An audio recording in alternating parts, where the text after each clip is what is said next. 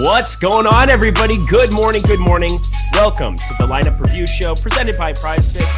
I'm Eric Lindquist, excited to be talking a little bit of the NFL slate from yesterday. Looking forward to a little bit of Super Bowl. We have contests posted across the industry already. We're going to look back at some showdowns from earlier this season. I think from probably 2 weeks ago, we'll look at some Rams stuff. That should be a little bit more applicable, but I've got just the guy to do it. And no, it's not Adam Scherr. You know, he's snowed in New York, living his life, doing whatever.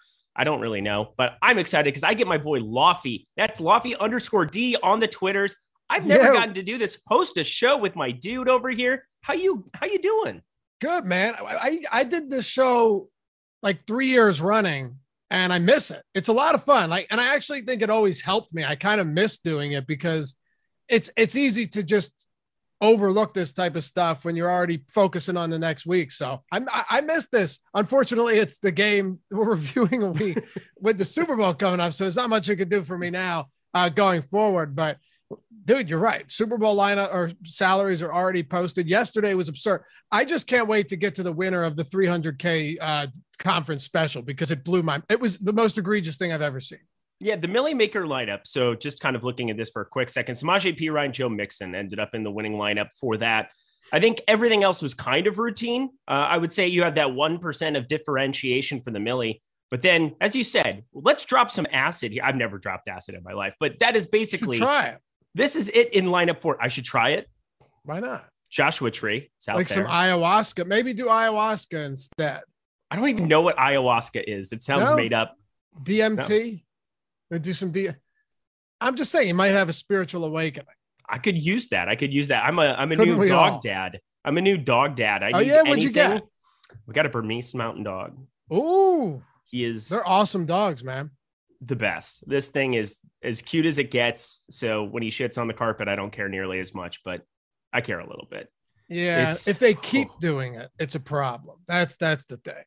Yeah, I just need more than like 2-3 hours of sleep. It's like having a newborn. I don't know how you have a dog and a newborn. I have like a whole new respect for such things.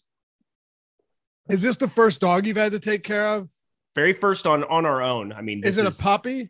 It's a puppy. He's 10 Okay, weeks. so puppies suck, right? Like, no, they suck. When we had Shelby, she's a pit. She's sleeping right behind me right now.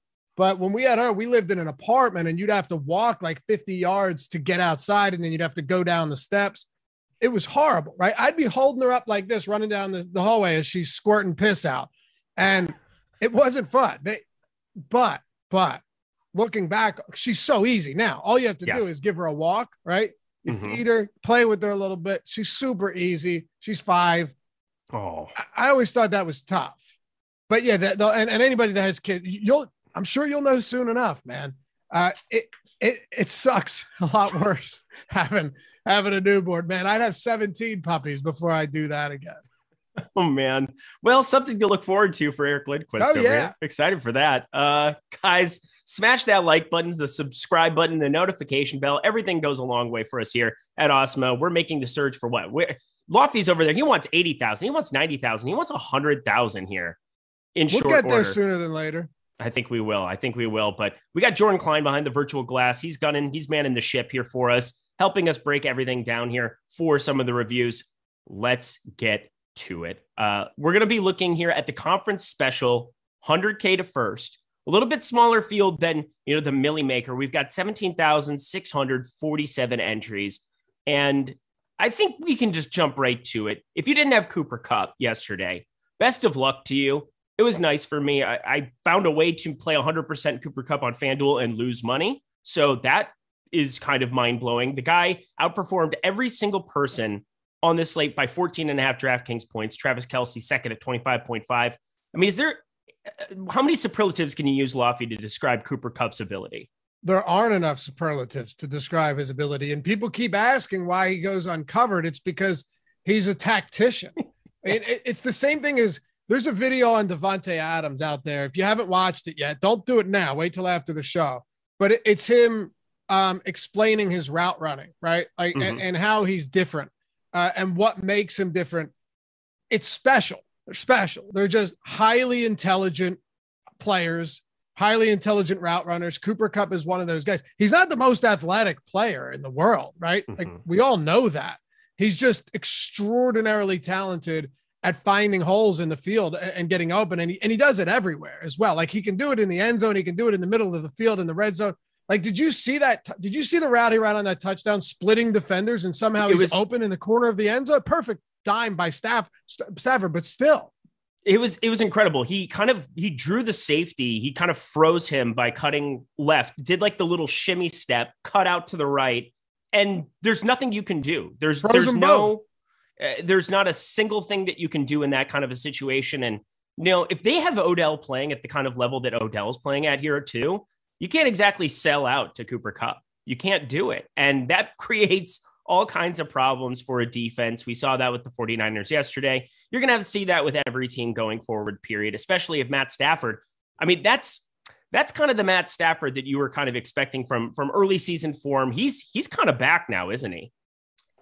Are you willing to come to terms with the notion that maybe Odell Beckham can still play and Baker Mayfield may have been the culprit out there in Cleveland, Eric? I definitely do. I definitely did that way. For those who don't know, on Wednesdays, I go at Matt Gajewski's neck about Odell Beckham on the We had a fun daily. season doing all of that. It was really fun. It made for great content. That's what I'm here for. So Matt Gajewski, I think I never questioned his talent. I questioned his situation and his desire to play him at 4,600 on a Browns offense that had no ability to get him the football. I changed my tune very, very quickly after just seeing him get involved. I know it was one pass. It was the first play of his first time suiting up with the Rams. And I'm like, oh, there's going to be something here. And it didn't come to fruition for a couple of weeks, but hopefully everybody got on board because, in the absence of Robert Woods, Odell Beckham has been, no doubt, the number 2 here. They play 83% of the time with 11 personnel, and he is just on the field a bunch. He is going to be a monster, especially, he's not under contract for another year, right? He's a free agent at the end of this year. Yeah. And he just made a lot of extra. I think he made like 500,000 every game they advanced, and they get to the Super Bowl and it's another 5. I think he's made a couple million just in the postseason, which is kind of cool since he's taking his salary in Bitcoin. It's a bit down from where it would have been. That's an oops, actually. I didn't even think about that. It's not. I mean, do you invest in Bitcoin or in crypto? Yeah. Okay. So if you've been doing it long enough, I got into it like 2017, right? Not super early, but earlier. The panic that set in when I initially realized, holy shit, like we just saw a 30% dip by the time I went to bed and woke up. Now you kind of just take it in stride. Like I'll look, but I don't panic anymore. So it is what it is. It'll be back, right? He'll be okay. Totally. Well, the swings are just more volatile than they are in anything else you're going to be investing in, like in a normal sense. So it's going to be the way that it is for a while. And I'm not sure that it ever changes from this sort of volatility, but I will say I don't see it stopping growth anytime soon. But I bet he wishes he took that contract like a week ago, because then he'd be sitting a lot prettier. But it is what it is. Well, I was going to say, does it pay him out at the moment of what Bitcoin is, or is it like locked in at a certain price that's what it's going to be for his salary? No, if you make a Bitcoin transfer, right, it's whatever it's worth, I would assume, at the time of the transfer. Yeah. That's what I would assume too. But these are the finer points. This is what you learn on the lineup review show. Is I just want to know how he's getting paid out and such things. Who was the Carolina Panthers guy that also wanted to get paid out? Kuechly? Was it Kuechly? Kuechly. I think it was Kuechly that. And then the Seattle player as well. Yep. And the Detroit player. There's a bunch of them. Yeah. I think Sue did it as well. Sue did too. Yep. Yeah. It's pretty cool. But Cooper Kupp, very good at football. We're not breaking any news here. Travis Kelce, 25.5 fantasy points here as well, 48.3% ownership. Both of those guys were very, very popular. I sided a little bit more with the Kittle side, but I had a crazy amount of Travis Kelce as well. I was running a lot of 2 tight ends. I didn't really feel confident enough about 2 running backs ending up optimal. I took a lot of shots on pass catchers, especially on FanDuel, where I was kind of targeting for some touchdowns. Thought that would kind of be the route. I didn't really know how to identify the Kansas City backfield, the Rams backfield. I had some issues with. Cam Akers did get dinged up and maybe bailed me out a little bit, but Travis Kelce, no doubt about it. He performed the way that you would expect him to. And Kansas City, pretty surprising to see them go out the way that they did there in that second half. Sorry, I was trying to bet the Sixers before it went off the board. Joel Embiid resting, right? Yeah, I got it. I knew what you were doing. I had a feeling I knew what you were doing. I got it. But I was trying to bet the Grizzlies, not the Sixers. Right. I knew what you were doing. The Greg Ehrenberg special, because I've done so many shows with him where he just tunes out and I'm like, oh, Joel Embiid is resting. You got to do it, man. Yep. You got to. The books are a lot quicker now, though, at getting them off. A couple of years ago, you'd have a good minute and a half of leeway to just jump in on that. But you got it in. Yeah, got it. Right at the buzzer. But yeah, the George Kittle thing. I mean, it's so frustrating because I watch a guy like Kittle and just, how talented he is. And you know that if he was getting targeted frequently, he'd just be producing absurd numbers every single week. And it hasn't been the case. I wish that we were getting these big Kittle. What did he finish with yesterday? 10.7 on DraftKings, thanks to a touchdown. But aside from that, 2 for 27, man, it's been rough. It's Travis Kelce's gone now. So when you look at the Super Bowl, and here's what I don't understand. I don't want to look forward too much because we're going to have just a crazy amount of Super Bowl content, but Higbee has 2 weeks to improve. Right. Mm-hmm. And if he doesn't, that means Kendall Blanton, they priced him up $4,600 in the utility spot. He's the same price as Tyler Higbee. So gonna be fun to find some value there. He has a knee injury, so I don't know, but yeah. And CJ Usama, let's not forget about that, right? Mm-hmm. So both of the starting tight ends could both be out. Well, Usama's going to be out, right? He's done. Mm-hmm. He's done. Yeah. It's not going to be one of those, we're going to zero out everything. And you shouldn't probably be doing that in a Super Bowl if you're trying to avoid a split. Now, I understand the theory of like, if you want to make the chalkier lineups and you're trying to split it 1,000 ways in a 480,000 entry contest, you can absolutely go that route. But I think we're going to be finding easy ways if both of those guys are hampered. You said Blanton got priced up a little bit. I mean, I can't imagine that we're going to see a lot of Drew Sample. That's going to be what was his price at? It could be an MCL sprain for Usama, so maybe he'll be back. Seems unlikely. Mm-hmm. I don't know, but yeah, it sounds pretty unlikely. But Drew Sample, that'll be another guy. We're going to have some paths. It looks like 4,200. So they're all basically the same price. All right, that's really well done then, at least, so that we're not looking at a $600 or a $400 freebie that would be on that bottom end, because that's where they had been before. And we will get to that. Rams. Blanton confirmed a thing the last 2 weeks, which is just unbelievable to say here, but quarterback was very, very flat at the top end. Obviously, Jimmy Garoppolo had a path towards the end of that game to maybe end up optimal. Didn't come to fruition, but Stafford, Mahomes, and Burrow all finished within 3 fantasy points of each other. A little bit different than these massive outlier performances we've had from Mahomes and Allen throughout the playoffs here. What do you really think about the quarterback play here? And what are you looking forward to in the Super Bowl out of Burrow and Stafford?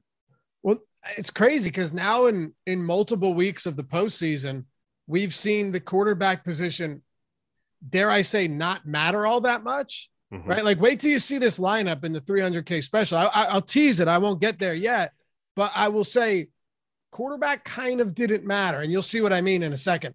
But if you remember in the wild card round, we had, what was it, one day where every quarterback was just pedestrian at best.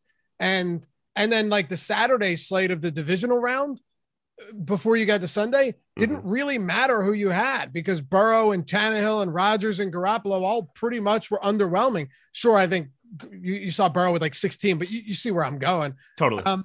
And then again yesterday, Burrow had 21. Mahomes looked like he was about to break the slate and then threw for 55 yards in the second half. Yeah, our friend Chris Spags posted a nice screenshot, and it was something that I took advantage of too. I know that he's doing a lot of different analytics for a different company out in the world. We all wish him the best. We love that guy. But looking at the board for sports betting, like Patrick Mahomes was plus money at a lot of spots for over on 2.5 touchdowns, and he hit it in a 1.25. Like, it was done. Like that prop was one of the easier props that you could have taken advantage of yesterday. And then it looked like a different human being out there in the second half.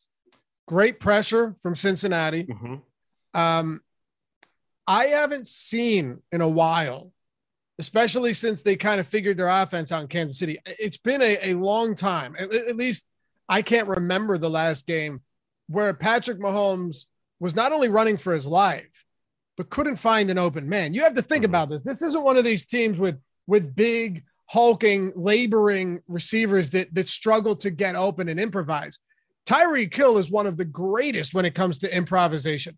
Travis Kelce can find his way open. How many times have you seen Mahomes roll out or scramble and move around, ripping figure eights in the backfield and still find an open man every single time? Like Hardman has speed. All of these guys do. They can get open. Yesterday, particularly on that, the field goal that sent him to overtime, I really thought that Mahomes would find someone, but he had to run for his life on 3 straight snaps. And that's just so unusual that Cincinnati got that much pressure, but also their coverage stayed tight against guys like Hill. Yeah, well, I think the last time that we saw it was the Super Bowl last year where they had a broken down offensive line, didn't really have the opportunity to do anything. They did a lot of adjustments in the offseason to patch that offensive line together. I mean, Cincinnati, I think, got a lot of attention just because Joe Burrow had the major injury over last season where they were surprised that they didn't go with a first rounder. Jamar Chase looks pretty good in hindsight for the guy that you're taking there in that first round. But it was the Chiefs that really put together an offensive line that patched together a lot of the holes with that offense and didn't really come to fruition early. A lot of weird drops and turnovers and things in the early stages for Kansas City, but they got their rhythm towards the second half of the season. I was very surprised to see them come out that flat after a really solid first half. Talks to the magnitude of that play where Tyreek Hill gets stopped at the 1, pretty cocky, pretty arrogant to not take the 3 or to not at least make sure that your miss is in the end zone there. That play ended up proving costly. I don't think anybody would argue that. Andy Reid, man. Andy Reid. The best and the worst of times. He's a tale of two dudes for sure. Deebo Samuel, obviously 19.8. A lot of really solid fantasy producers up here, but we got to pinpoint the one guy, and this will be the last part of this segment before we really get down to breaking down the winning lineup, some of the exposures from our top guys, that being Alex Baker, Rinpack, Ship My Money, Adam Scher. So looking forward to talking those lineups. But if you didn't have Samaje Perine mattered. He was extremely important in order to try to win tournaments. 13.3 fantasy points, missed out on Mixon by 14.5, but running back position was abysmal. The 2 Bengals being the 2 highest fantasy producers at the position on the day.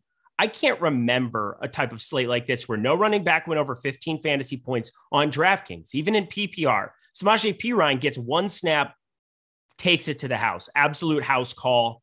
What do you think about the running back position yesterday? And he did it on a reception too. Yep. So I had talked about this last week when we were discussing, I think it was you and Matt and me on the ownership show talking about, like, are there any contrarian options? And the one thing I said, I think I said it this week too, honestly, was that the one way it happened, and I was wrong, obviously, but the one way that Perine gets there is either Mixon gets hurt or he rips off, and this is my exact words, a 40-yard reception for a touchdown. And I think this was a 40-yard. You literally said that on the show. Right. Yeah. However, I think even when I said that, I said, this is where I was wrong. Because I remember saying he could rip off a 40-yard reception. It'll probably be one of his only few opportunities, which it was. He only had like 3 receptions, right? Mm-hmm. And only one of them was noteworthy. He had 3 for 43, and I think 1 was a 40-yard touchdown. So his other 2 went for a combined 3 yards. So it's like, even if he were to get that 1 for 40 to the house, it's probably not going to be enough. That was with the understanding that, as you pointed out, these other running backs would not all be terrible. And they pretty much were.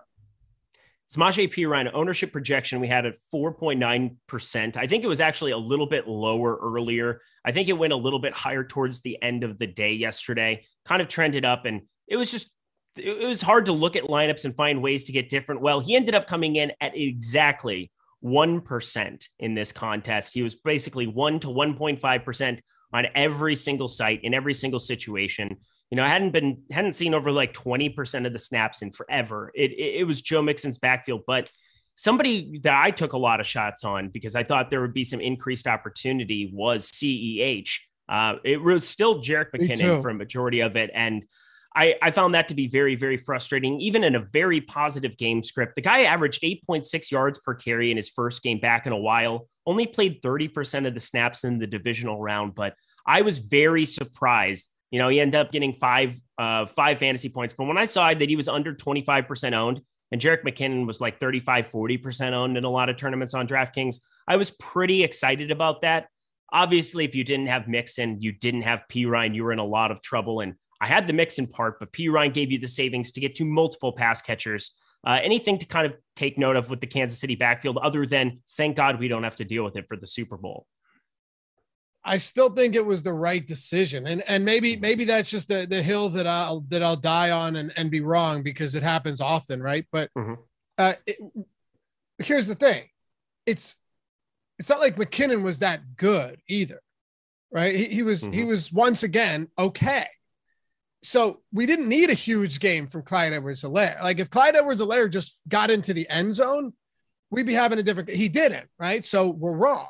But if I'm expecting him to pull half the ownership of a guy in Jerick McKinnon who has literally had one good game this season and was a non-factor, was not part of the backfield for most of the year, it's a chance I'm willing to take. So yeah, he Edwards-Helaire averaged 6 yards per attempt again on 6 carries.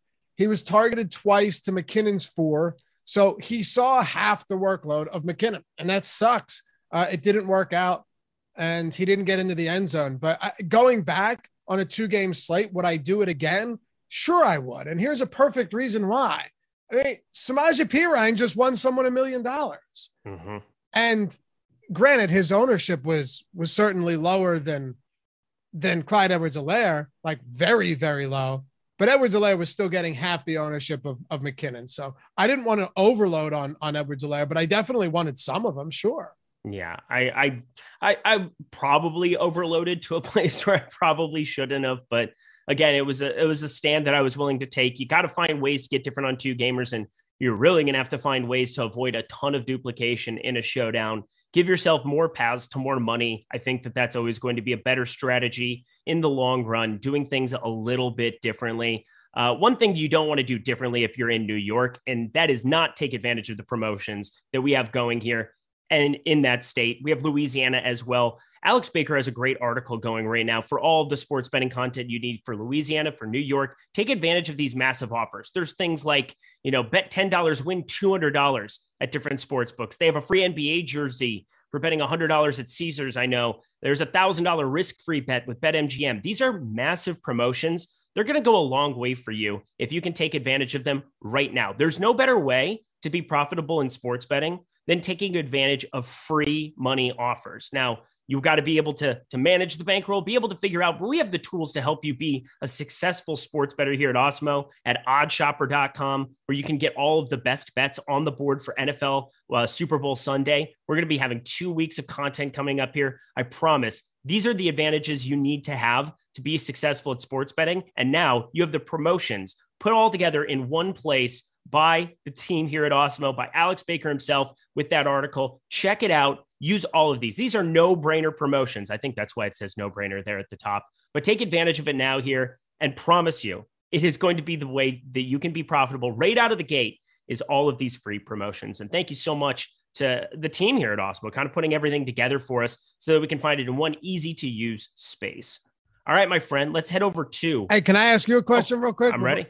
Would you say the reason that you went with a lot of Clyde Edwards-Helaire was because among all of the running backs, it was the one reasonable semi-lower owned pivot that actually made sense pre-flop before lock, like not a P. Ryan or even a Michelle?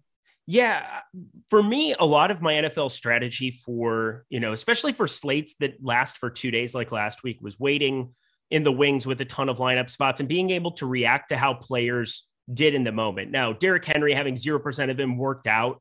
I don't know how many times it works out if you play that game 100 times, especially because he played more than I expected him to. But Clyde Edwards-Helaire in this early window of games, Cam Akers, I had more uncertainty than I think most people did about what that workload could look like. Sony Michel's been a very serviceable back. I didn't know coming off of 2 fumbles whether or not he would automatically just get absolved of his duties, but I was very high on Cooper Kupp and Matthew Stafford. I had talked about that constantly all week, and that was my favorite stack. And I was basically 3x the field on Stafford, and I had 100% of Kupp. But looking at the board, I needed to find some ways to get different and figure out some different paths. Now, it ended up being P. Ryan at 1%, but one way that I thought I could avoid a lot of duplication was just changing Jerick McKinnon at a more expensive tag to a cheaper Clyde Edwards-Helaire. And again, Clyde Edwards-Helaire, I thought could get more of the workload. And I would say that their rosterships ended up even closer than what I was expecting. 21.3% was our ownership projection we had on Helaire. He ended up just slightly more popular than that. McKinnon ended up slightly less popular than his 41.2%. So maybe if I had known what those numbers were going in, I would have been little bit higher on Jerick McKinnon and probably gotten more around the field on him there. But pre-flop, looking at nearly a 20% difference, I thought it was kind of a no-brainer. For sure. Yeah, that's what I was figuring. So totally. No, I love that. I love that point by you because it makes me feel like I'm, that I lost money with 100% Kupp, and it's not the end of the world. Because last night I was like, you got to be just whatever. That was rough. Whatever. But guys, smash that like button here as we're going. We have Lofty D doing some analyzing for us today. That makes this a special morning. Come on now. This is too good. Always doing the Wednesday shows, always enjoy it, but excited to be kind of just hosting and talking through this with you here. Let's talk this winning lineup because I think you have some opinions on it, and it's going to be pretty fun to hear. But looking at, let's just pull up all lineups here.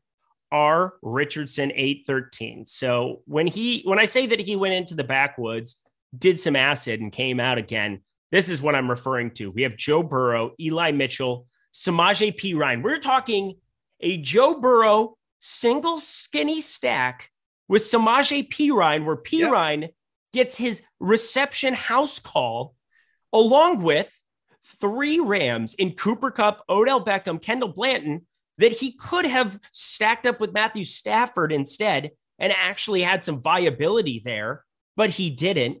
He played Blanton at 1%. He played Samaje Perine at 1%.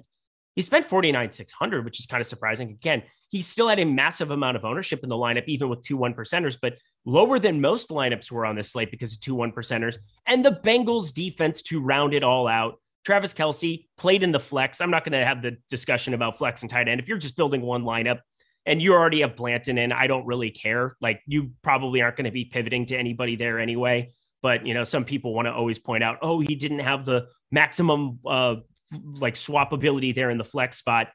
But my dear God, what is there to say other than wow? It's crazy. And I think the reason that that's important is because if it's even somebody hand building that's been doing it a long enough time, they're still not going to do that. Right. Mm-hmm. They're still not going to, I don't think you would, if you're hand building, even if it doesn't seem like a big deal, like you don't need the swap, you're going to optimize it just in case. Mm-hmm. Am I wrong? Yeah, no, you're not wrong. But I'm saying that if you're building one lineup, obviously all I talk about is late swap because I think it's still such a weapon, especially NBA DFS, but NFL, I think it's very, very underrated. Just getting the ability to change and react to different circumstances as you get more information. And, more information can be injuries or inactives, but generally what it is it's reacting to how your players are performing relative to how other players are performing. So as the game gets going, you're able to watch Burrow and Perine. In NBA, you're able to watch the 7 p.m. Eastern time games tip, and you're able to react to how those players are doing. If you have a guy like, Cole Anthony, who goes for 30 fantasy points in the first half, you have to make adjustments maybe at a guard position, but people don't think about that. I will say when you're hand building one and you already have Kendall Blanton in, I don't think it's a huge deal to have 400 on the table simply because, 3,100 wasn't going to get you anything on this slate. No, right. All I'm saying is that he didn't know what he was doing, and that further kind of elucidates the point, right? Yeah. It definitely gaslights what you're saying for sure. Yeah. And congrats seriously, I have no ill will towards someone that just binks like this. It's no doubt frustrating because you go through the analysis and you're like, my God, how does this happen? But right, because you never would have come up with this lineup. I could have given I could have had you crunch 10,000 lineups and you still, I'm serious, you still would not get to this. 100,000, I think. 100,000. Yeah, right. There's just no way because you have a Rams onslaught without Stafford. Three pass catchers without the quarterback is crazy, especially on a 2-game slate. I mean, and Burrow was more expensive than Matthew Stafford. Mm-hmm. So it was kind of like, I don't know. It feels like a close my eyes and pick type of thing. I'd love to understand the thought process on this, but I'm not sure that it would bring any further clarity to you or myself.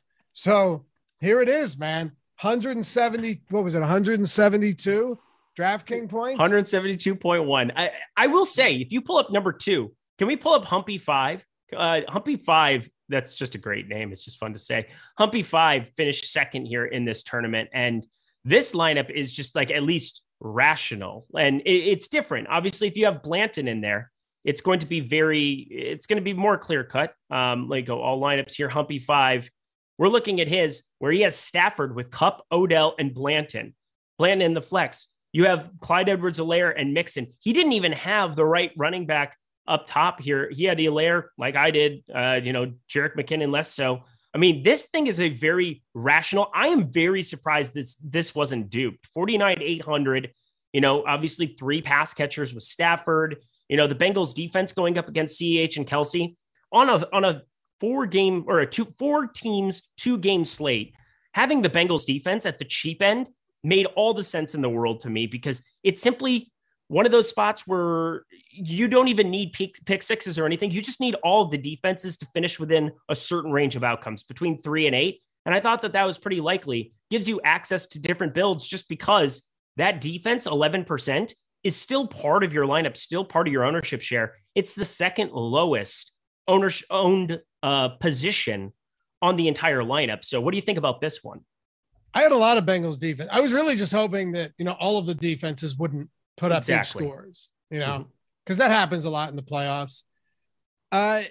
This lineup looks good to me. I don't have any issues here, right? How many lineups did he only played one? He played one entry. Okay. Played one entry in this and I guess I'm surprised it wasn't Duke, but the Kendall Blanton thing was big. Let's not overlook the fact that Kendall Blanton had it not been for a Tyler Higbee injury, we wouldn't be seeing any of this, right? No. Like this only came to fruition because Higbee got hurt. Mm-hmm. And when did he go down? Do you remember exactly when he went down? It was the first half. Definitely. It was probably towards the beginning of the second quarter. I think it was because he went around. It was after they got stacked deep in the punt. Yes. San Francisco punted it to the 1, and then it was the first running play and he got ran over on that. Okay. So beginning of second quarter. So this lineup makes sense because maybe Blanton gets that rogue touchdown. That's the hope. They're not playing for Higbee to get hurt. You're playing for what we saw. What was it? 3 weeks ago or so when Blanton had that rogue touchdown. That's pretty much what you're going for here. And I get it. I have no problems with that lineup, but okay. So last week, Higbee played 97% of snaps to Blanton's 11, 100% of snaps the week before that. That was week 19 in the wild card round. Blanton played 20%. So a little bit of overlap there. And then yesterday, Higbee only played 18% of snaps. Blanton played 79%. So normally you're getting anywhere from 10 to 20% of snaps. Here he played almost 80. And it worked out for some people. Pretty big. Pretty gigantic. And coming off a touchdown last week, maybe somebody could land on a 1% guy. He's obviously been on the field when it mattered in goal line situations before. He had the touchdown last week. He had no touchdowns this week, but obviously so much more volume. Humpy 5, congratulations on the most rational winning lineup on this tournament. Totally fine lineup. So totally fine. But R. Richardson, we need to have a chat. You stack your cash, your 100K, and we'll have a chat. Real quick, no run backs on that Humpy lineup. No, just straight, which makes sense with San Francisco. I will say, if you're expecting them to be running the ball a ton, in regardless of game script, Garoppolo's been struggling. I think if there was one team not to run it back with, I would agree. I think we would both agree it would be San Francisco. Yes. Yep. No doubt about it. All right. Yeah. And no doubt about it, Prize Picks is somewhere you need to be playing as well. Daily Prop Contest, they're the sponsor and have been the sponsor here of this lineup review show this entire season. Lofty, Prize Picks, 2, 3, 4, or 5. You simply put those together into a lineup. You get up to 10x your entry fee.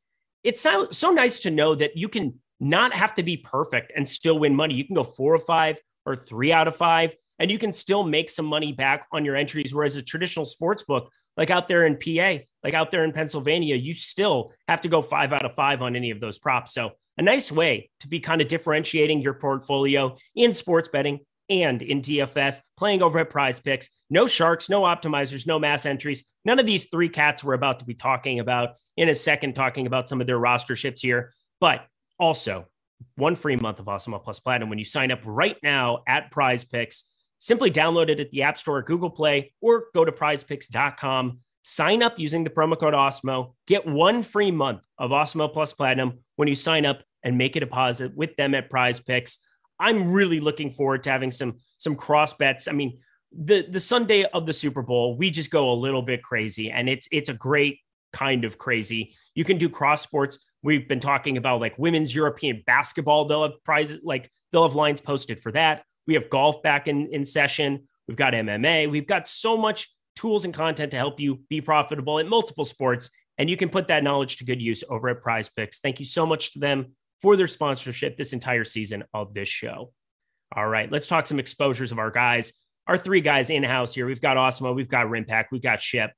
Looking at Awesemo, 81.3% Cooper Kupp, highest owned player on the slate. That makes me feel smart because, you know, Awesemo's pretty good at DFS.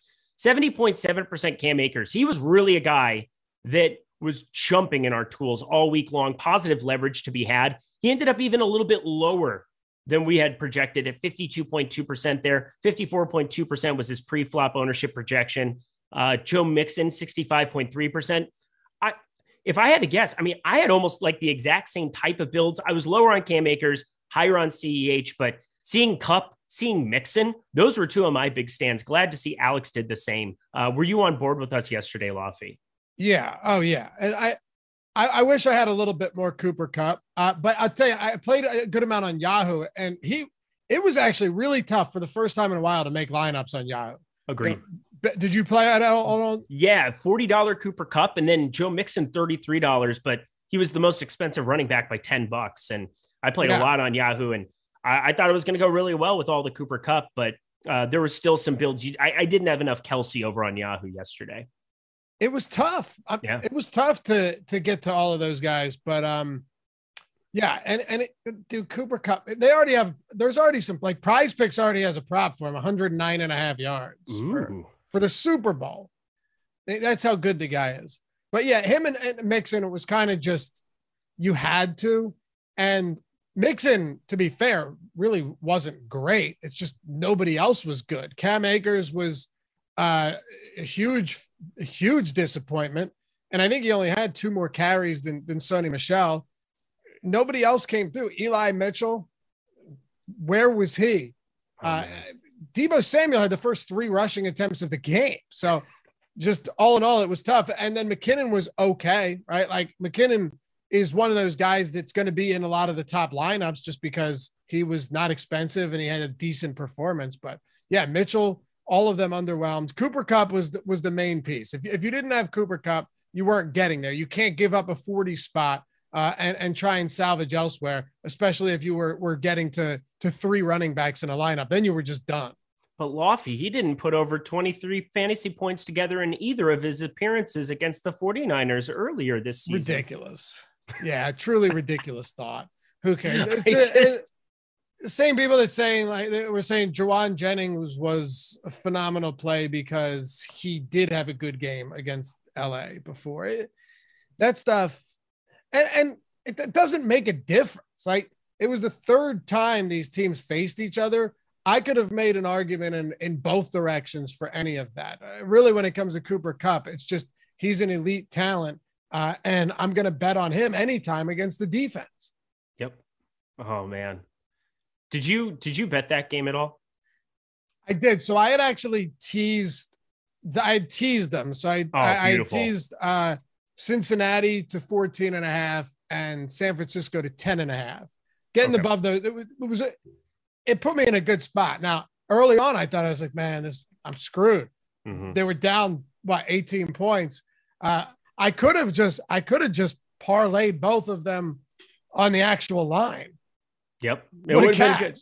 Oh God. Yeah. I should have probably, I didn't feel good about, no, I did not. I went nuts last week, went 3-1 with dogs and just kind of took this weekend.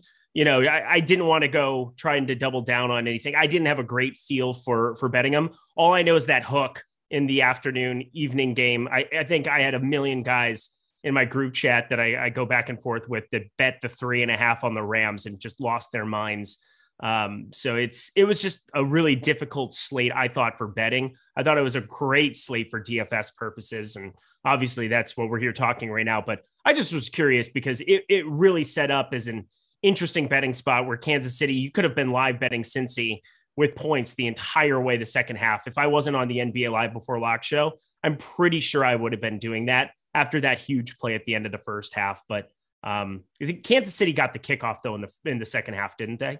Yeah, I don't remember. I don't remember either. Yes, they must have, because I'm pretty sure Cincinnati started with the game with the ball. Yeah, they started the game and they scored right out of the gate, right? Kansas City, you mean? Cincinnati. Oh, did Kansas City score first in the game? Yeah, in the game, 7-0. I don't know. I know at one point it was 7-3 and then 14-3 and 21-3, but I don't remember. Yeah, I'm just always trying to bet when it gets a little out of hand like that. I thought Cincy would have been a fun live betting spot here too. California, get your shit together. Holy cow. Yeah, I'm looking at Osmo. I love his lineups. Rinpack, my dude. He always makes for our favorite follow here on the program. There's times, Lofty, where the man will play 100% of a dude on an 11-game slate, and it's just glorious. He does have conviction. I will say, not a lot of conviction here this time around, but that's all right because, you know, it's a guy that's making 150 lineups. He found some little pieces of differentiation at the bottom, played like 2% Kyle Juszczyk, 2% of Samaje Perine. He was the only one of these three that got to any shares of Perine. And, you know, if you were chalkier and you landed on like a Stafford Cup type build, you had shots with Perine to move up a board a little bit, but not really anybody that he took a large stand. You don't see any bright green. You don't see any bright red other than CJ Uzoma. He was underweight by about 11-12%, but that's not crazy. Looks like just his highest portion. He really went towards Cincinnati, Mixon, Higgins, Chase. Kind of surprising then to see that, you know, I don't see what his ownership was on Joe Burrow here. Where is Burrow? How much Burrow did he have? I was looking for that. I didn't see it. See, that's surprising to see 3 Kansas City skill players. And then Burrow is down here. Okay, so he was basically at the field 28%. Surprising to be, you know, overweight to 4 Cincinnati skill players and then be underweight on the quarterback. So maybe that's one thing, but otherwise, you know, it's a slate, a 2-gamer. Makes some sense if you want to be flat in some spots, but I'd probably get a little bit more aggressive. I will have that discussion with a top 10 player and let him know my feelings about that. I probably won't do that. Let's be serious. Ship my money here. 93.3% Patrick Mahomes. He had to feel pretty good after the first half, and then he was in his hotel room crying in the second half, probably. He DM'd me that he had a ton of Pringle, and he just hates that guy because it never works out for him. So I think he had like 50% Pringle. He did. He had 54.7% Pringle, 29.1% ownership on that guy. I loved Pringle. I thought he was a really good play. He's been the bona fide number 2 there, but Hardman just finding new and unique ways to screw over everybody at times. He did get that touchdown catch as well earlier. No, he ended up not getting that touchdown. Hardman had a touchdown. Yeah, he had that little touchdown. He had the running play last week, and he had the touchdown this week. You kind of need that to break Byron Pringle's way, and it just did not this week. So that was problematic, 3.6 fantasy points. But otherwise, he was just very, very invested in Kansas City. Hey, if they had the highest total on the board and you just want to go massively overweight on a 2-gamer, yeah, there's going to be times it doesn't work out for you, but there's a lot of times that it is as well, Laffy. For sure. And one of the spots where I went wrong is I went heavier on Van Jefferson than Hardman, just hoping that the fact that he's playing almost 100% of snaps and running routes on every single drop back would finally pay off for him. And it didn't. Even though Jefferson had 5 targets in that game, it's like him and Stafford just cannot connect, right? Excuse me. They just have not been able to connect. 5 targets at 3,900 and 2 deep balls to boot. I'll take my chances there. It just, it never came to fruition. Meanwhile, you look at Mecole Hardman, still only played like 45% of snaps, and was targeted fewer times than Jefferson was, but he ended up getting that touchdown, and that was all the difference there. So Hardman was not by any stretch a bad play, but with those value options, sometimes when they pop off like that, as Hardman did, it's going to be hard to overcome. Although he wasn't in the winning lineup, but that's because the guy had Blanton. Right. He went Blanton, and there were paths where you could have ended up on 3 of the studs. I mean, Odell Beckham outperformed him. Cooper Kupp outperformed him. So you had 2 Rams skill players along with Stafford on the top end. And then T. Higgins, people had Samuel. And if you played Blanton, he gave you so many savings, like 2,700 there at tight end, gave you that ability. You still needed to have Kelsey more than likely. So you needed to have the 2 tight end combination. You had the second most fantasy points on the slate, but if you landed on Blanton, you probably had access to get up to the combination of Kupp and Beckham. Whereas, anybody who played just Kelsey did not. Well, if you look at the third place lineup, first and second had Blanton, third place had Hardman. So it makes sense. And it also had Beckham and Kupp and Kelsey in there as well. Wildly different roster constructions for top 3 lineups. Would you agree with that too? I mean, I haven't seen it's just wildly different. And quarterbacks, you could have mixed and matched. You needed to land on Odell Beckham and Cooper Kupp. And so more than likely Matthew Stafford around the industry was the guy, but you still had opportunities for, if you stacked up Mahomes with Jerick McKinnon, Hardman, Kelsey, and you kind of avoided the Hill, not landmine, because I mean, he definitely played serviceable, but definitely couldn't have been a winner because of the salary you needed to get to other guys, specifically Cooper Kupp. But definitely a unique slate in terms of where you could have landed on certain guys. You just needed to find either a path to P. Ryan or Blanton, which is so weird to say out loud. It's funny. In baseball, we talk like a 5-3-1. This was, 5-2-1 or 4, whatever it is. This was a 5, the third place lineup is a very good lineup. 5-3-1 Rams. Grant, I'm not talking, I'm just shooting the shit here with you. But no, 5 Rams, 3 Chiefs, 1 Cincinnati. So it was just a ton of Rams, a lot of Chiefs, and that was it. That was it. Oh, it's a really good lineup, I think. Obviously, I think so too. Chiefs defense up against only 1 skill position player. Again, if you didn't have max 1, max 2 for defense at least yesterday, I don't know what to tell you, because I think you got to just open it up on 2 gamers to allow position players up against your defense. That shouldn't be a surprise to anybody who's been watching this show a lot here. But congrats to all those guys on the top end here. It was nice to go over the last 2 gamer here. We have like 3 minutes left, 4 minutes left. I just want to quickly, do we have Awesome Hall of Fame here, Jordan? Is that queued up here for this morning? I've got Laffy on. I got to make sure that I'm attentive to my Hall of Fame. Oh, it's not updated. It's all good. We'll do it later. We'll do it. We'll get it in the NBA show. All right. I just got to make sure that I'm doing the things that I'm supposed to do here. Killer job hosting, man. Boss, man. I have my moments. Smash the like button, at least for Laffy. Analyst Laffy here today on the panel. Absolutely love things you love to see that. Let's give a quick preview towards what we're looking at here for the Super Bowl. Now, they've taken down a lot of the Fantasy Cruncher stuff from the Super Bowl last year. I'm going to see if we can't find a way to get some of it. I think it would be very useful for the next 2 weeks, but I know you guys have all been playing Showdown constantly. It's become just the rage in the last couple of years, so I don't think it's going to surprise anybody. Pricing is already out on DraftKings, I know, and that's going to be something we want to look forward to. Let's look at Rinpack, my boy, my dude, my co-host on the NBA Slate Starter podcast. Let's look at his Rams victory here 2 weeks ago. It was 400K up, 400K prize pool, 100K up top. $12 contest there with that Blanton dart that worked out as well. Looking at his winning lineup, Cooper Kupp and the captain, you needed that again this week. Blanton, Fournette, Stafford, Evans, Scotty Miller. I think that we're going to see something very, very similar to this over on Prize Picks for the Super Bowl already. Joe Burrow and Matthew Stafford, 275 plus passing yards expected in this one, two pass happy offenses. I couldn't be more excited to play Showdown because something similar to this lineup could definitely be what you're looking at for the Super Bowl winner. You have 1,700 left on the table. You have Fournette, a running back, of course, but he's got pass catching role there, and two other pass catchers that ended up optimal in this with no quarterback on the other side. Lofty, I think this could be a sign of things to come for the Super Bowl. Yeah. What do you think Cooper Kupp's captain ownership is going to be? High. Very, very high. What do you have to pay? Okay, 17.4. So yeah, it's not as cost prohibitive as what I was expecting it to be. It's not crazy now. I thought they were going to come out and you were going to have to pay like a Lamar Jackson on Showdown type price for him. 17.4, basically making him 11.6. We've seen more extreme pricing in Showdown before. Yeah, no doubt. And now I just wonder, like, can you go Cooper Kupp at captain without Matthew Stafford?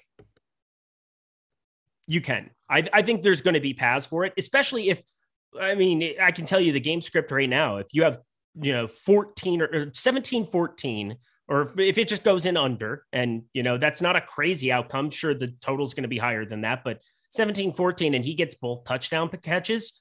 There's no way Stafford's going to be probably optimal still with 13, 14 fantasy points. Right. You'll have kickers, you'll have running backs, you'll have a lot of other access to guys that you wouldn't necessarily need to slam in a expensive Matt Stafford. Well, I'll close my season out by playing Van Jefferson again and having it kill me once again. So that'll be fun. It's gonna be fun for us to talk about like where you go with value though.